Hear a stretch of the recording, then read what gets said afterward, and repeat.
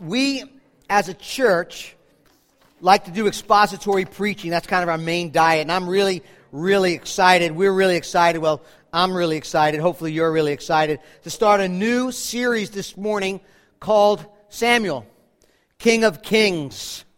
As I said, the main diet of our church is to go through books of the Bible, verse by verse, chapter by chapter, and as we look at this book together for the next 27 years, it's a long book. There are three main characters we'll see. First is Samuel, of course. He's the prophet, priest, and judge of Israel. He will anoint the first king, Saul, and then David. King David, the second king of Israel, and probably best loved of all the kings that reigned in Israel. The series, though they are historical in nature, are not simply a history lesson per se, because it is the story of God. It is the historical redemption of all that God is doing to reclaim and redeem His creation. What you need to know, and because I'm going to be talking about this as we go on, is that 1st and 2nd Samuel originally began as one book called Samuel. Same with Kings.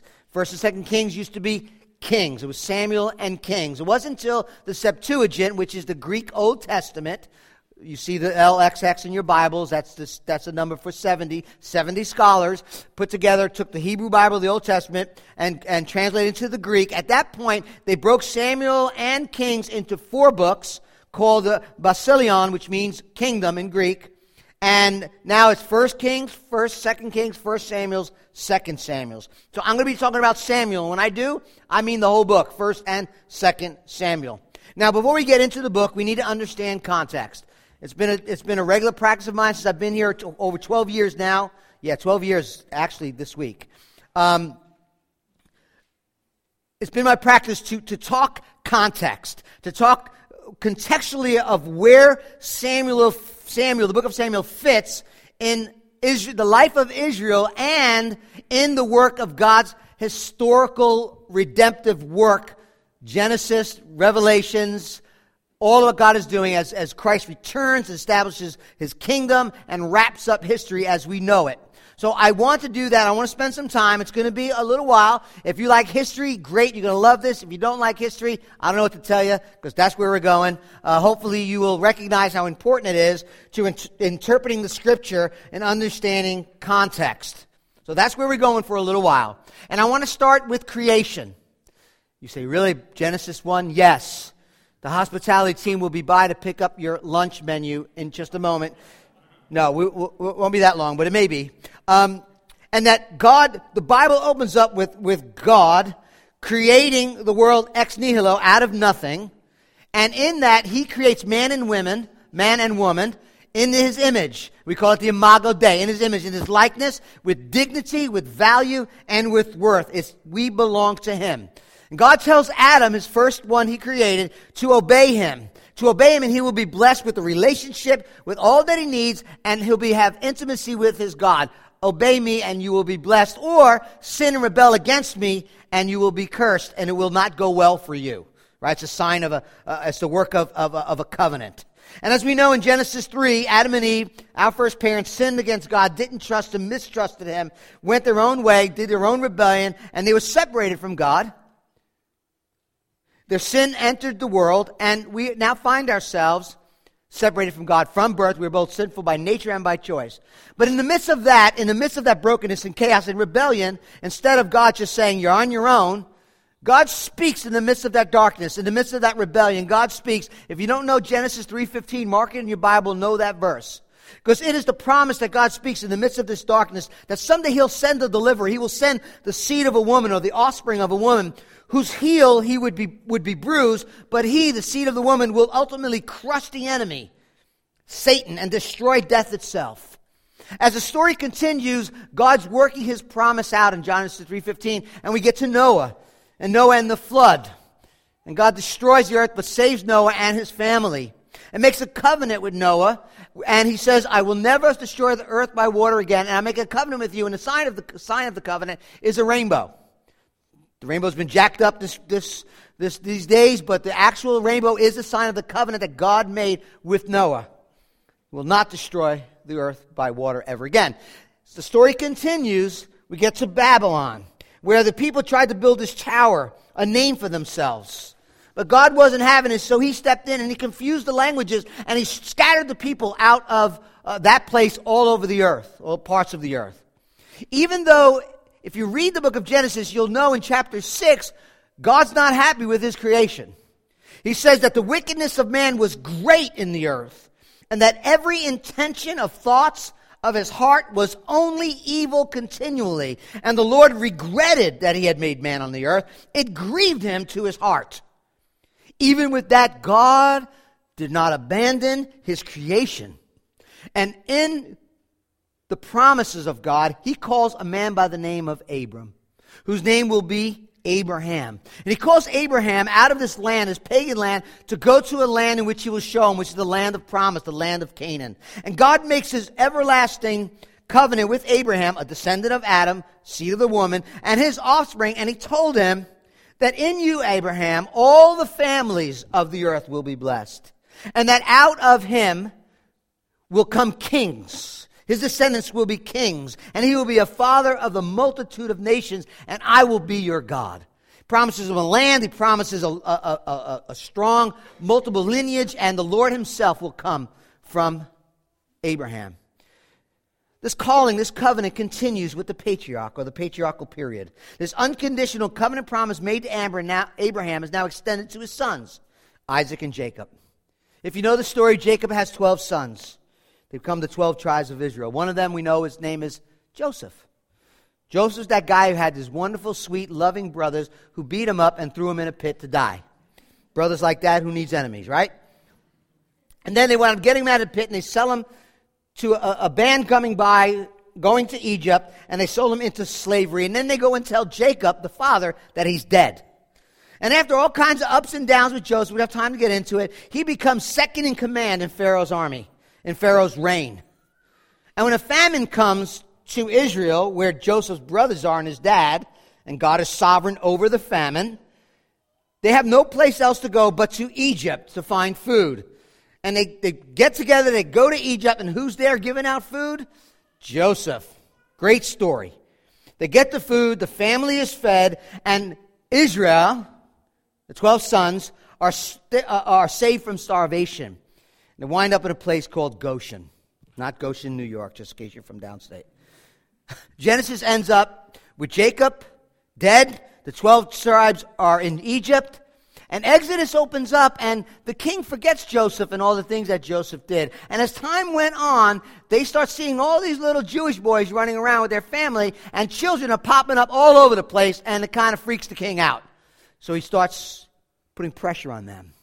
And then he leads them into slavery. You know the story. And while they're in Egypt, in slavery, God raises up Moses. Moses has an encounter with God through the burning bush. He says, go back to Pharaoh, tell Pharaoh that Yahweh, I am who I am, said, let my people go so that they may worship me. It wasn't about just release. It was so that they may worship me. King's like, yeah, right, sure. Go back to work. God sends 10 plagues. We know the plagues. The final plague is the death of the firstborn. Pharaoh's like, get your people and get out of here after all the dead firstborn. But that don't last very long. Pharaoh goes after him. You remember the story? Moses, Red Sea. God parts the Red Sea. Moses goes through with the Israelite army. Pharaoh's army follows after them. And what does God do? He closes the Red Sea. Destroys the armies of Pharaoh. And the book of Exodus is all about how Moses, raised up by God to lead the Israelites out of slavery. They wandered, we know, in Exodus for 40 years with a promise, though, that someday they will return to the land of Canaan.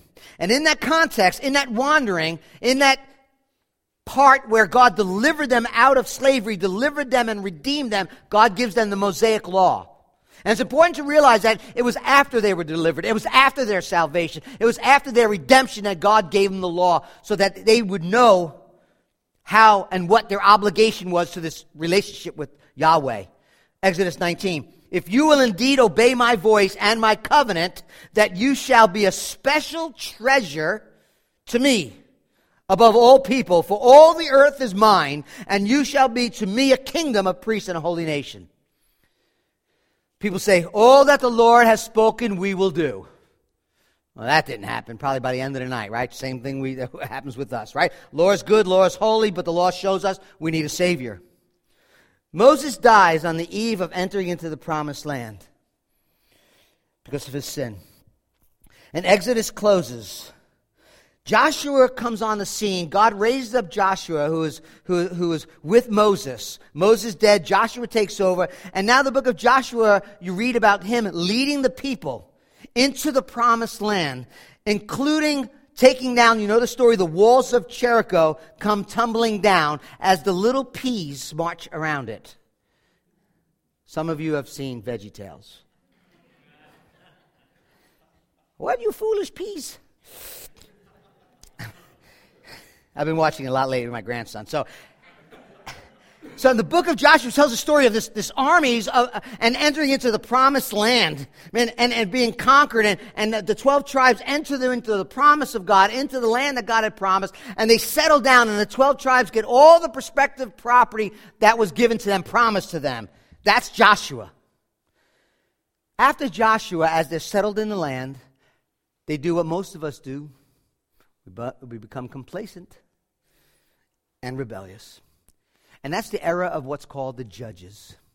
You can read it in the book of Judges. God raises up these judges to rule over his people. Many of you know some of the judges, some of the famous ones. Deborah, a woman. Gideon, Samson.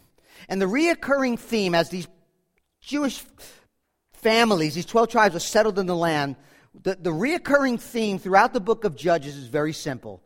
Israel was settled, complacent, they become rebellious, and they rebel against God. God then disciplines them, sometimes by an army, and an army would come and defeat the people, because God disciplines those he loves, and he uses other means to do it. So they rebel, God disciplines them, and what do? They say, we're sorry, we repent, and they turn back to God, and they pray, God, help us. And God raises up a judge over the people to lead them. But then the cycle continued. They rebelled, God disciplined them. They cry for repentance and ask for help. God raised the judge, and the cycle continues. And as the cycles continue, Samuel comes on the scene. God's still keeping his promise, but it's a dark place in Israel right now. That's the context of Samuel. Samuel, the prophet, the priest, the judge, is a time during which Judges concludes there's a theocracy. God is their king, raising up these leaders into a time of what's called a monarchy, where the kings of Israel are anointed. And the last verse of Judges gives us really clearly the context. So you have Judges, then you have Samuel. The book of Ruth was put in there, but historically, Judges ends, Samuel opens. This is the last verse. Check it out. Judges 21:25. In those days, the days I just talked about, there was no king in Israel. During those days, no king in Israel. Everyone did what was right in his own eyes. No leadership. The nation seemed to be aimless, without any kind of moral compass, any moral conscience. Leadership that was there, we're going to see Eli, one of the priests, they were rebellious, they were perverse. It was obvious that whoever, the author of Judges, that the nation was headed down this disaster in this cycle, and then unless God would step in and raise up a righteous king to lead the people, they were doomed. Up until the anointing of King Saul in 1 Samuel chapter 10, Israel had no human king. But it's important to recognize that Israel's relationship with their covenant God had been portrayed for a long time as the great king, our God, Yahweh, and them being the weaker vassal. They're the ones that respond to him. And the concept of God's kingship over Israel appears throughout the Old Testament. It was not a concept that they were going to have a human king. It wasn't a concept that was supposed to abandon God as their king just because they have a monarchy. You see, the transition from theocracy to monarchy, which is in 1 Samuel, was hard, but it was never meant that God would raise up a king and that king would take the place of God. The rising of the king was still a place for someone, a human leader in Israel, to submit to Yahweh, the ultimate king. He was supposed to be God's man. He was supposed to follow God's ways. He was supposed to follow the will and the ways and obey God's law. Ultimately, we're going to see in Samuel that the covenant that God makes with King David will be that he will raise up a son from the line of David who will be a judge. He will be perfect in his judgment. He is righteous. He'll be a man who will follow God's ways. He will be a man who will follow and obey the will of God perfectly, and he will reign on an eternal throne, and his name is Jesus Christ. See, Samuel's not just a story. Samuel's a story within a greater story, that God is keeping his promise. Even when everything appears to be hopeless and dark, God keeps his promise. God will deliver his people from the greatest need that his people have. That's for you today and for me. And that is redemption from the bondage of sin and death through his beloved Son, the Lord Jesus Christ. That's what Samuel's about. But for now, we see Samuel opening up and everyone's doing right in their own eyes. And I want let me share this with you too as part of introduction here. It's not inappropriate. It was not inappropriate per se for Israel at the time of the judges closing and Samuel opening. It wasn't inappropriate for them per se to want a king like the other nations. Samuel's not happy about it. But as I told you, God already told Abraham back then that he will raise kings up from his descendants. In fact, in Deuteronomy 17:20, again back earlier, God promised them a king. Their sin was not that they wanted a king. Their sin, according to Samuel, is the fact that they wanted a king and they wanted to reject God as their king. In fact, he says in 1 Samuel, we're going to read, that they were asking for a king, listen, to lead us and to go out before us and to fight our battles. Verse 20. I think it's chapter 8. That's the key. They refused to believe that the Lord God would grant them victory in his own time, according to his good pleasure. Samuel goes from theocracy to monarchy, and it's messy, but the ultimate trajectory is how God will raise up a final and definite king that will reign in righteousness over an eternal throne, King Jesus. That's why we call it the King of Kings. Know this for sure. The real hero in Samuel is not David. It's not Samuel. It's Yahweh. It's God himself. He is the hero of the story. It is his story. So the book, 1st and 2nd Samuel, is broken up in four parts. Chapters 1 through 7 may be described as the prelude of the monarchy. It is a time of the life and the rise of Samuel. We're going to get to that next week. The life and time of Samuel, chapters 1 through 7. Chapters 8 through 15 is the anointing of Saul, the rise and fall of Saul. Saul will come to power, and Saul's a mixed, he starts out okay, but you'll see it ends bad. 1 Samuel 16 through 2 Samuel 4, we see David, the rise of David, and this battle going on between between Saul and David, really. And then 2 Samuel will get into the reign of David. And we'll look at that probably in the fall of next year. But that's where we're at. And here's my hope. My hope is that we get to see Jesus, that we get to worship Jesus as the true and the better King of Kings. That we grow in the grace and the knowledge of Christ. But family, listen, I also hope that as we look at this story, this part of God's redemptive story, that we grasp that God's inviting us.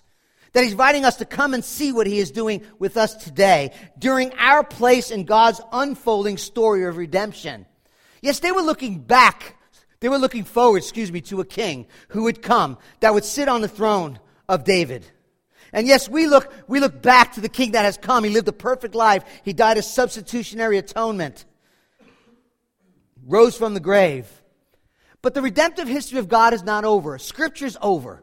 I get that. But God is still calling his people, you and I today, here at King's Chapel, as we're looking at a building expansion, as we're calling people to repentance and faith in the Lord Jesus Christ, God is using his people to demonstrate the gospel as we love people, as we forgive one another, as we live kingdom-minded and declare the gospel, the good news of the cross of Christ. What is God going to say to us as we walk through this time of 1 Samuel? That's my interest. This is what I'm going to do. The passage we're going to be in is 1 Samuel 1 through 20. I'm not going to read it because I'm going to read it as we go through. We're going to hit it quickly, but that's what our passage is. And if you're taking notes, a simple outline, you can't get into Saul and David, the beloved king, without really understanding Hannah, which we'll look at today, and Samuel. It's hard to underestimate the role of Samuel and his mom, who's Hannah. Now, typical narrative, I went with the easy one. Didn't think very hard this week, got to be honest. I had a lot to do. Typical narrative, you got a plot, you got a conflict, got the climax, you got the resolution. So that's what we're going to follow. Nice and easy. Let's look at the plot. The plot has something to do with the characters. Look at the plot with me. Let me see. Okay. 1 Samuel chapter 1, verse 1. There was a certain man of Ramatham Zophim, of the hill country of Ephraim, whose name was Elkanah, the son of Jehoram, the son of Elihu, son of Tohu, son of Zoph, an Ephrathite. He had 2 wives. The name of one was Hannah, and the name of the other Peninnah. And Peninnah had children, but Hannah had no children. Judges closes, everyone's doing what right. God speaks. God continues and works as we are introduced to this obscure family who's being led by a man named Elkanah. I just love the way God works in scriptures. We see him working, and even today, in ordinary ways with ordinary people. You feel ordinary? I know I do. It's so reminiscent of Jesus' birth to a young virgin girl in Nazareth. Anyway, Elkanah in some ways was a godly man, a godly descendant of the Levite family. He was a priest. He comes from Ephraim. The Chronicles tells us that his descendants were the ones who were originally responsible for carrying of the Ark of the Covenant. Very important. Elkanah was a man of means. But Elkanah has what? Not one wife, 2 wives. Kind of a mixed bag. I look at it as it's kind of a mixed bag. A lot of people say, well, you're one of those Bible believers. You believe what the Bible teaches and what the Bible says, and all your Old Testament heroes got all these concubines and women and wives, and you must believe that too. Or, what do you say about all these heroes that have all these women? Like, well, first of all, you're correct. Their Bible does speak about some of the people of faith, David and Solomon, that had multiple wives and concubines. I get that. And there's 2 things that should tell you. When you see about a man who has multiple wives, 2 things it should tell you. Number 1, he's a fool. Every story of multiple wives in the Bible ends badly. Trying to love, please, provide, and care for one wife for a lifetime is more than enough. And all the married men said, Amen. He's a fool. Second, when narratives talk about Abraham having a wife and a mistress, or David, or Solomon, or even Jacob more than one wife, it doesn't say, Solomon had so many concubines, so many women, and God looked down from heaven and saw all of Solomon's wives and concubines and said, you go, bro, great job, what a flock of ladies you got there. It doesn't say that. Historical narratives are telling us what happened, not necessarily why or whether or not it's approved of God. Just because the text describes someone's polygamy does not mean God prescribes such family and sexual patterns. We know from Scripture, go back to Genesis 1 and 2, that God instituted and designed covenant marriage to be between one man and one woman, period. And it's true, in antiquity, unlike today, a man that has no children or a widow with no children was they were in a very, very arduous, difficult place.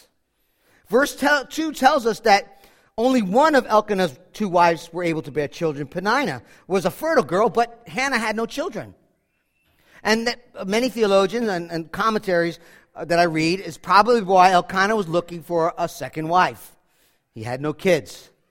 And in that culture, bearing children, especially sons, meant you were adding to your family's economic position to care for the farm and for the land, and you were also adding to the nation when it came to fighting wars, right? You want to send out to battle. If everyone's barren, we got nobody to fight.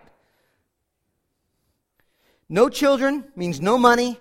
And as you get older, right, you don't have nursing homes in that day, it was your family who took care of you, right? That's why I tell my kids as much as I can. I'm getting old. Remember what the Bible says. You got to take care of me. According to the Jewish Talmud, a person without children was considered as good as dead. In fact, barrenness was a legitimate grounds for divorce in that day. Women who brought many sons, particularly, and children to a family were treated with honor. And in a shame culture which we find ourselves in, barren women were shamed. They felt useless. They were not worthy. We don't understand that. Now, before we go ahead and say, yeah, a bunch of crazy Old Testament lunatics, kind of antiquity, they got nothing to do with us today, really?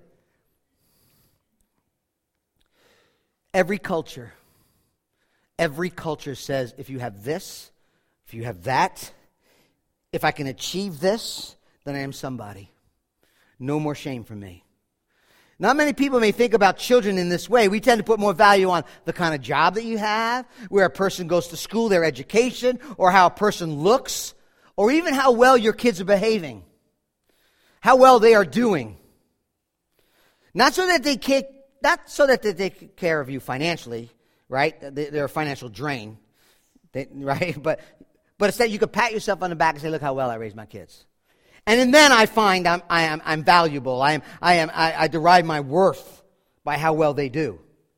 From Hannah's perspective, is a culture that puts all of women's significance and security in having sons. And she can't have kids. Practically speaking, she has no significance, no value, no life, no hope.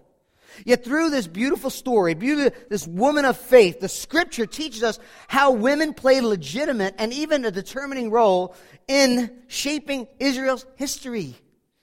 Hannah's faith, well, actually, it was the object of Hannah's faith that turned the period of dark times of judges and rebellion to a transitional period where the blessing comes of Samuel will soon anoint King David.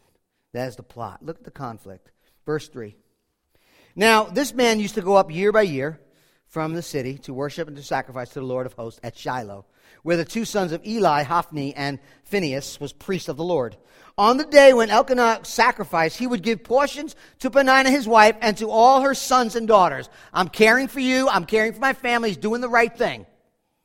But to Hannah, verse 5, he gave a double portion because he loved her, though the Lord had closed her womb.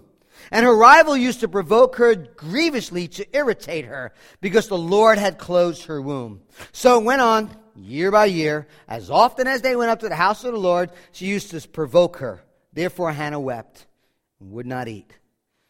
Elkanah, her husband, said, Hannah, why do you weep? Why do you not eat? Why is your heart sad? Am I not more to you than 10 sons? Every year, 3 times a year, every able-bodied Israelite would have to go to the temple. The temple's not built yet, but we have a tabernacle built. The Ark of the Covenant is there. It's in Shiloh. 3 times a year, during 3 festivals, they would go up to that place. Here we find also the first time we see Eli and his 2 sons. They'll become very important in the next couple of chapters. The name of God, verse 3, Lord of hosts. Verse 11, Lord of hosts, or Lord Almighty, depending on your translation, is the very first time in all of Scripture that the word is used. It means it speaks of God's sovereignty, His power, His authority over all earthly and heavenly forces. He is the King of kings. He is the host of the captain of the army. That's not by accident, because God's going to do something here.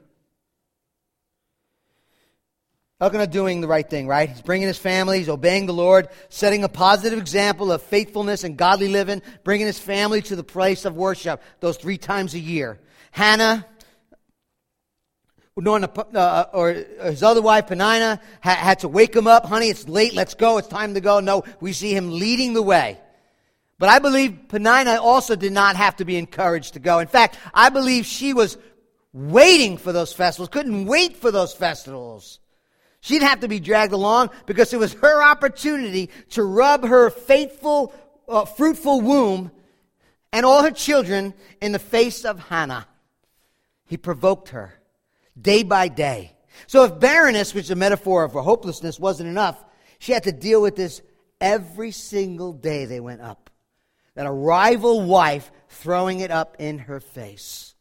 Dr. Dale Davis in his commentary says, he didn't say this actually happened, but he's imagining this rivalry between Peninnah, who's it's not really between the two, but Peninnah who just is provoking Hannah. And he says, maybe something like this happened. And I'll give it to you, the dialogue.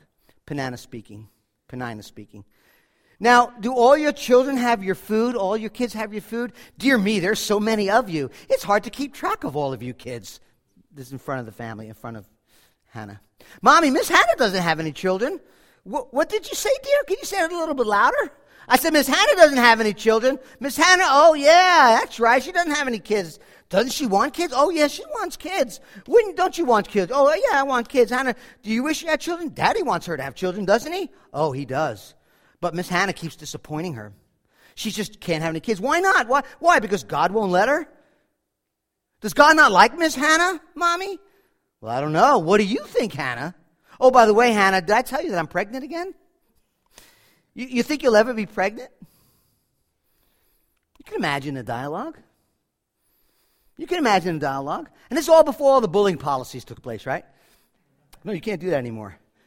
Peninnah takes an advantage of the opportunity to harass her year after year, festival after festival, day after day, without letting up. And the scene I want you to see is they go to the temple or at the tabernacle. You bring sacrifices, sin offering, guilt offering, and you bring a free will offering. And the offering that you give is sacrificial animals. You give part of that free will offering is given back to the family to care for your family, to feed your family.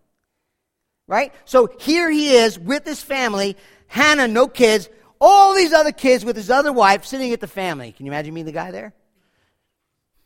And he puts meat on everybody's plate, just enough. A little hamburger, something to hold everybody over. And then he takes a giant piece of prime rib and he puts it right on her. Here's a double portion for you. I mean, he thinks he's doing the right thing, want to fix the problem, but I don't know how good that was. He might be adding to the problem. I don't know. You be the judge. It says because he loves her. I think Peninnah knew it. To say that Hannah was deeply hurt and very distraught is probably an understatement. Verse 6, she was irritating her. She was provoking her and irritating her. The word irritate means to roar like a storm. Hannah was storming on the inside. Verse 7 tells us that she was weeping and would not eat. Maybe it was that she could not eat. Just sick to her stomach. In some ways, you kind of feel bad for the polygamist, for a moment anyway. He's trying. He does love Hannah. And not only does he give her a double portion, but then he says, I know what will help her. I'll tell her how great I am. That always helps, right, guys? You don't know how good you have it with me. I'm enough for you. Hannah, he says to her, why are you weeping? We want to fix stuff, I know. And why do you not eat?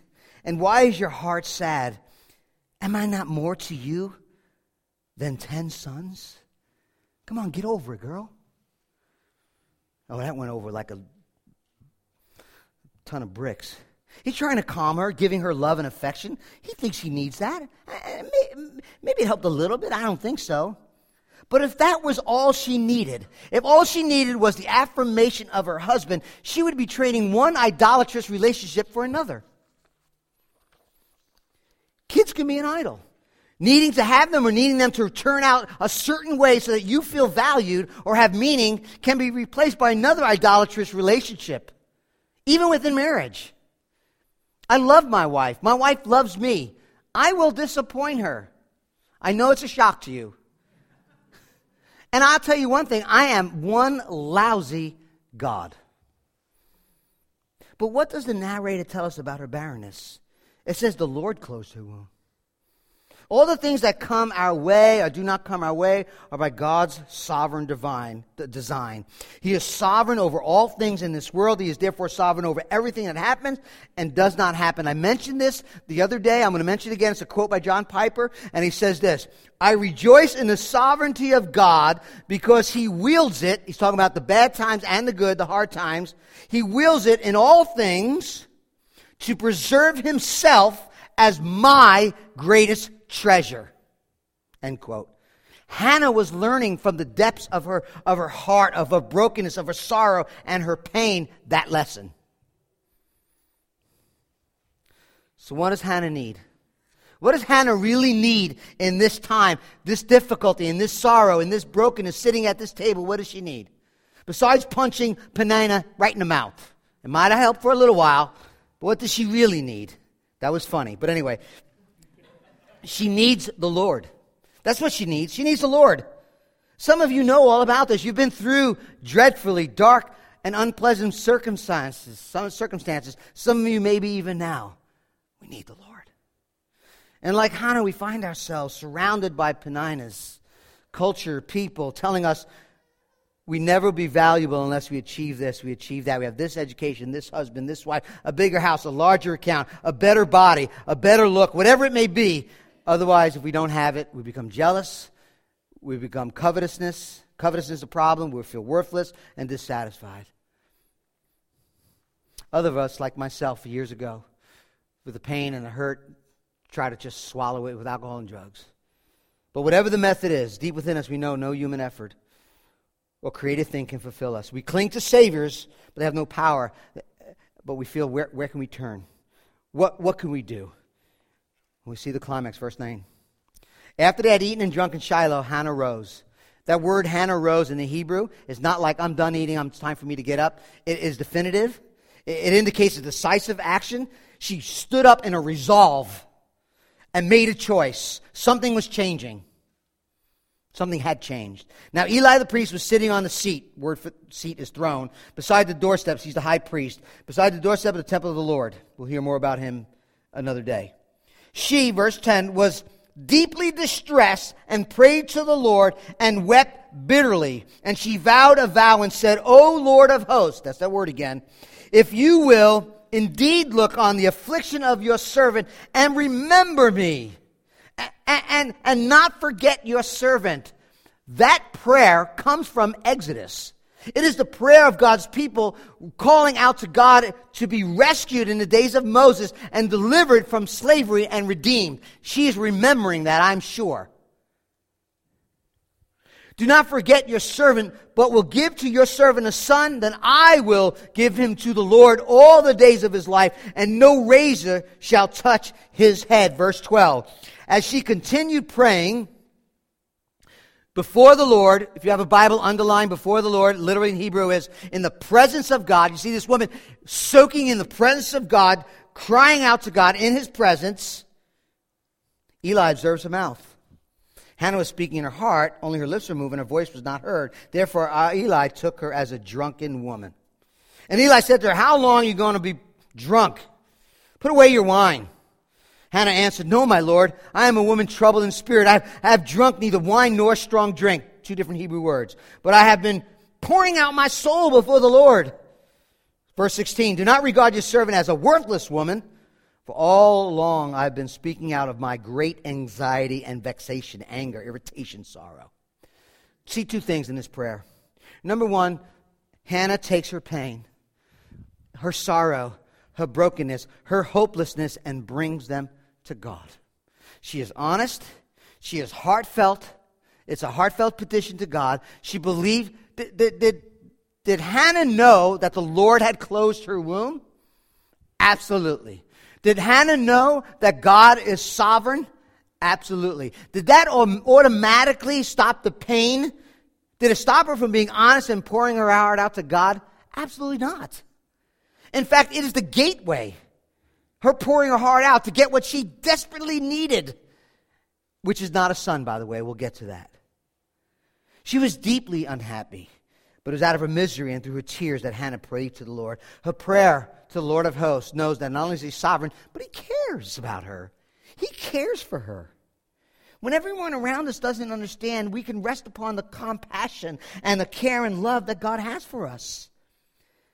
To know your circumstances, to know your situation that's been brought upon you, to know that the suffering you're going through has ultimately flowed through God's hand, should not lead us, as we see in this prayer, to some stoic fatalism. If God is sovereign, and who am I to do anything? I'm just going to have to take this on the chin. That's not what happened. That's not real intimate faith. It also doesn't lead to resentment. We don't say, well, God has done this for me, I'm done with you. No, real genuine faith, intimacy with God, means knowing and trusting God's sovereignty and His goodness toward us in all things. For we know that those who love God, all things work together for the good. For those who are called according to His purpose. And therefore, nothing in all creation, Romans tells us, will be able to separate us from the love of God that's in Christ Jesus our Lord. Faith in God, as you see here, leads us to our troubles, to deal with our troubles honestly, and to pray. And that God is sovereign over all things. That's what Hannah does. It's that kind of faith, it's that kind of heartfelt prayer and faith that we find in Hebrews 11:6. Without faith, it is impossible to please God. For whoever would draw near to God must believe that He exists and that He rewards those who seek Him. The reward is what she needs. Again, it's not a son. We'll get back to that. Look at the second part of the prayer. Notice verse 11, she takes a vow.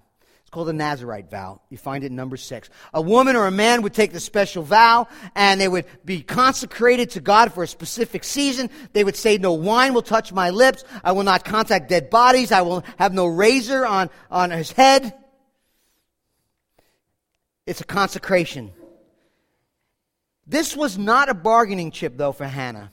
Lord, if you do this for me, I'll do that for you. The reason why I know that is that the Nazirite vows were mostly temporary. Hannah is asking for a son and then turns around and says, he will be with you forever. Think about that for a minute. All that my son will bring me, not just get rid of the shame, but the work in the fields, the idea he'll take care of me, the idea that I will be able to be okay as I get older, all that is out the window if he's going to serve the Lord in the temple all the days of his life. He would not be able to take care of her in old age. She laid aside every benefit a son could give her. Why? Because Hannah had come to realize that her satisfaction was not in the son, but in her God. It was His purposes, not her purposes, would satisfy her, would show her forth her value and her worth. She was learning what Corinthians tells us Paul wrote to them when he said, for whatever you do, whether you eat or drink or whatever you do it all for the glory of God. Eli sees her praying and he thinks she's drunk. I mean, she can't catch a break. Husband not sure what to do. Peninnah's causing all kinds of problems, and now the priest, the leader of Israel, thinks she's drunk.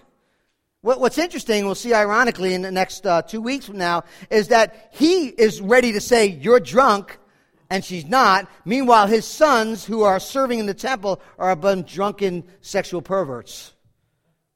In fact, Woodhouse, he's a commentator, he writes this, I think this is great. He says, if Israel had a leader, talking about Eli, if Israel had a leader who could not tell the difference between a godly woman's heartfelt prayer and drunken rambling, no wonder Israel had a leadership crisis.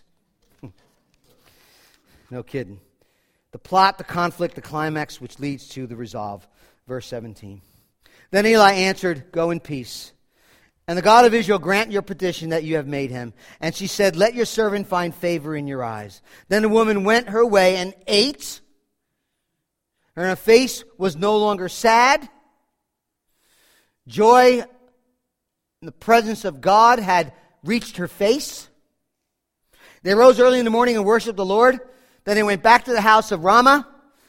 Elkanah knew Hannah, his wife, and the Lord remembered her. You see what the narrator is doing? The narrator wants us to see the contrast between Hannah, who was downhearted, too downhearted and too downcasted, who was without hope and unable to eat. And then there's Hannah, who emerges from God's presence full of hope and confidence.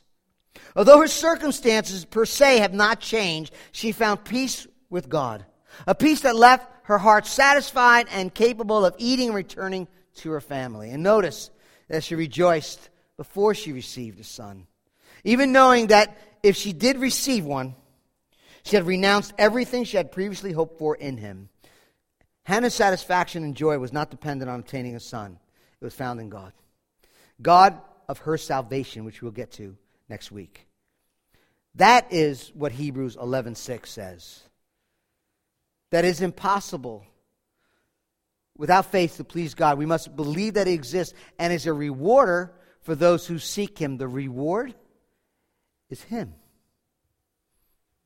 He reveals Himself to us as the one true living God. She pours out her troubles and her souls to the Lord and comes to the point when she realizes that God's purposes are greater than hers. William Cowper in a famous hymn. God moves in a mysterious way, His wonders to perform. He plants His footsteps in the sea and rides upon the storm. Deep in unfathomable minds of never-failing skill, He fashions up His bright designs and works His sovereign will. Ye fearful saints, fresh courage take. The clouds that you much dread are big with mercy and will break in blessings upon your head. End quote. God alone becomes her ultimate treasure. And because she's resting in Him, in His goodness and love, no longer looks to children to provide her worth, value, and meaning. She's resting in God. And this beautiful transition from a woman who is deeply hurt and hopeless to a place of peace and assurance is because she's trusting in the Lord. She found her life. She found her security. She found her identity. She found her significance in God. She's set free from the bondage of the idolatry of her family. And her name, Hannah, is perfect because it means grace. It means grace. Israel wanted a king. Israel wanted a king because they were not satisfied with God. They did not trust Him. They wanted someone else to bring them prosperity and stability that they believed they needed. So they sought a king in order to give that to them. Hannah wanted a son. She too needed prosperity and stability. But to both of them, God is saying, your satisfaction is in me alone. Verse 20, and in due time Hannah conceived and bore a son. She called his name Samuel, for she said, I have asked for him from the Lord. This narrative is not meant to say God gives you what you want when you pray earnestly each and every time. As long as you're honest and pour out your heart, you get what you want. Sometimes the answer is no. The point is not that every woman who prays to God for a child will become pregnant, or any other deep pain that you're facing will be miraculously fixed when you want it. The story's about God, His purposes and His glories. That's the starting point. And however the mind of the infinite God decides to get glory, that will be the answer to our prayers. God not only answers Hannah's prayer for a son, God also fulfilled His greatest purposes. God would raise up Samuel as a prophet to anoint Saul and then King David. And through King David, God would bring the promised Messiah, Jesus Christ, to be Savior of the world. You see, God's plan is much bigger than you and for me. For centuries later, a king would be born, the King of Kings, to a young teenage mother who had no children from a small, obsolete town called Nazareth. She too would understand what it would be like to give her son to the Lord. And years later, Jesus finds himself in deep, agonizing prayer, Mark 14. And he is agonizing in prayer himself. He's in the Garden of Gethsemane. He takes Peter and John, and it says that he was greatly distressed and troubled, literally astonished and terrified, afraid, or surprised. He's contemplating the cup of God he's about to drink, the full fury of God's judgment and wrath for our sins. And he says, my soul is very sorrowful, even unto death. Watch and pray. Very sorrowful, overcome with horror. One expositor says this, he felt the shutting horror of the terrible ordeal. He was going to the cross. He was going to drink of the cup. Luke says that blood drops fell from his brow.